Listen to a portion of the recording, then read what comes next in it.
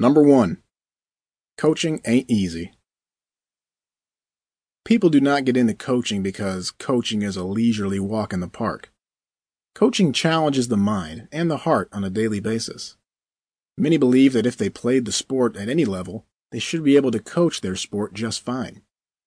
Even professional athletes have fallen into this fallacy, believing that they could be a great coach because of their skill sets. This thinking could not be further from the truth. Coaching requires specific skills from a special individual. Coaching is much more than just the strategy of a sport. There are many facets to consider when thinking about the opportunity to coach. First, you must consider why you want to coach. Do you want to coach for glory? Do you want to coach because nobody else wants to coach the team? Do you want to coach because of the impact you could make in young lives? You must have the right motivation when coaching. Identify your reasons for wanting to coach. Number 2. Guiding young lives.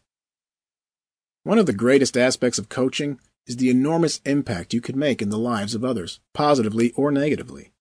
You can either make or break an athlete in the way you communicate, teach, or reprimand. Not everyone is going to grow to love or appreciate your coaching style, but you need to be as fair as you can when guiding your players.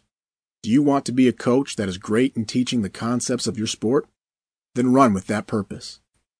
Do you want to teach lessons by comparing the intricacies of sport with life? Great! Insert that lesson purposefully. Do you want to motivate your players with the passion inside of you? Perfect. Then guide young people with your passion. Give what you have to offer, and let your players reap the benefits. Number 3. Being passionate. In life, people should be passionate about the things they love and what they enjoy the most. This is the same with coaching. Coaches need to show dedication to the nth degree with specific targets they are aiming for in the sport they love.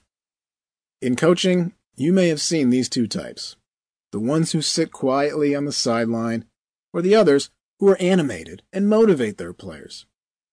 Is one type of coach more passionate than the other? Some may say that the quiet ones show no passion. Possibly, but the quiet coach may be passionately strategizing within the mind. Passion does not always have to be a visual experience. Passion comes from the fact that the sport you coach is the one that you enjoy, value, cherish, and at times even obsess over to make yourself and others around you better. Number 4. Using personal experiences. There are times in which coaches look to the stories of their past to inspire the current generation they are coaching. Stories have infinite teaching attributes. They embody an experience, good or bad, that could be valuable to your players. Of course, a coach that has been around for decades has many stories. However, if you are a new coach, don't feel there are 0 stories for you to share. Think about experiences in which you were playing the sport, or consider using stories that don't involve sports but might still be worth sharing. Stories are the gateway to our past, helping people in the present so their future will be a success. Ultimately, your personal experiences should be shared. The players decide if they choose to appreciate the story or not.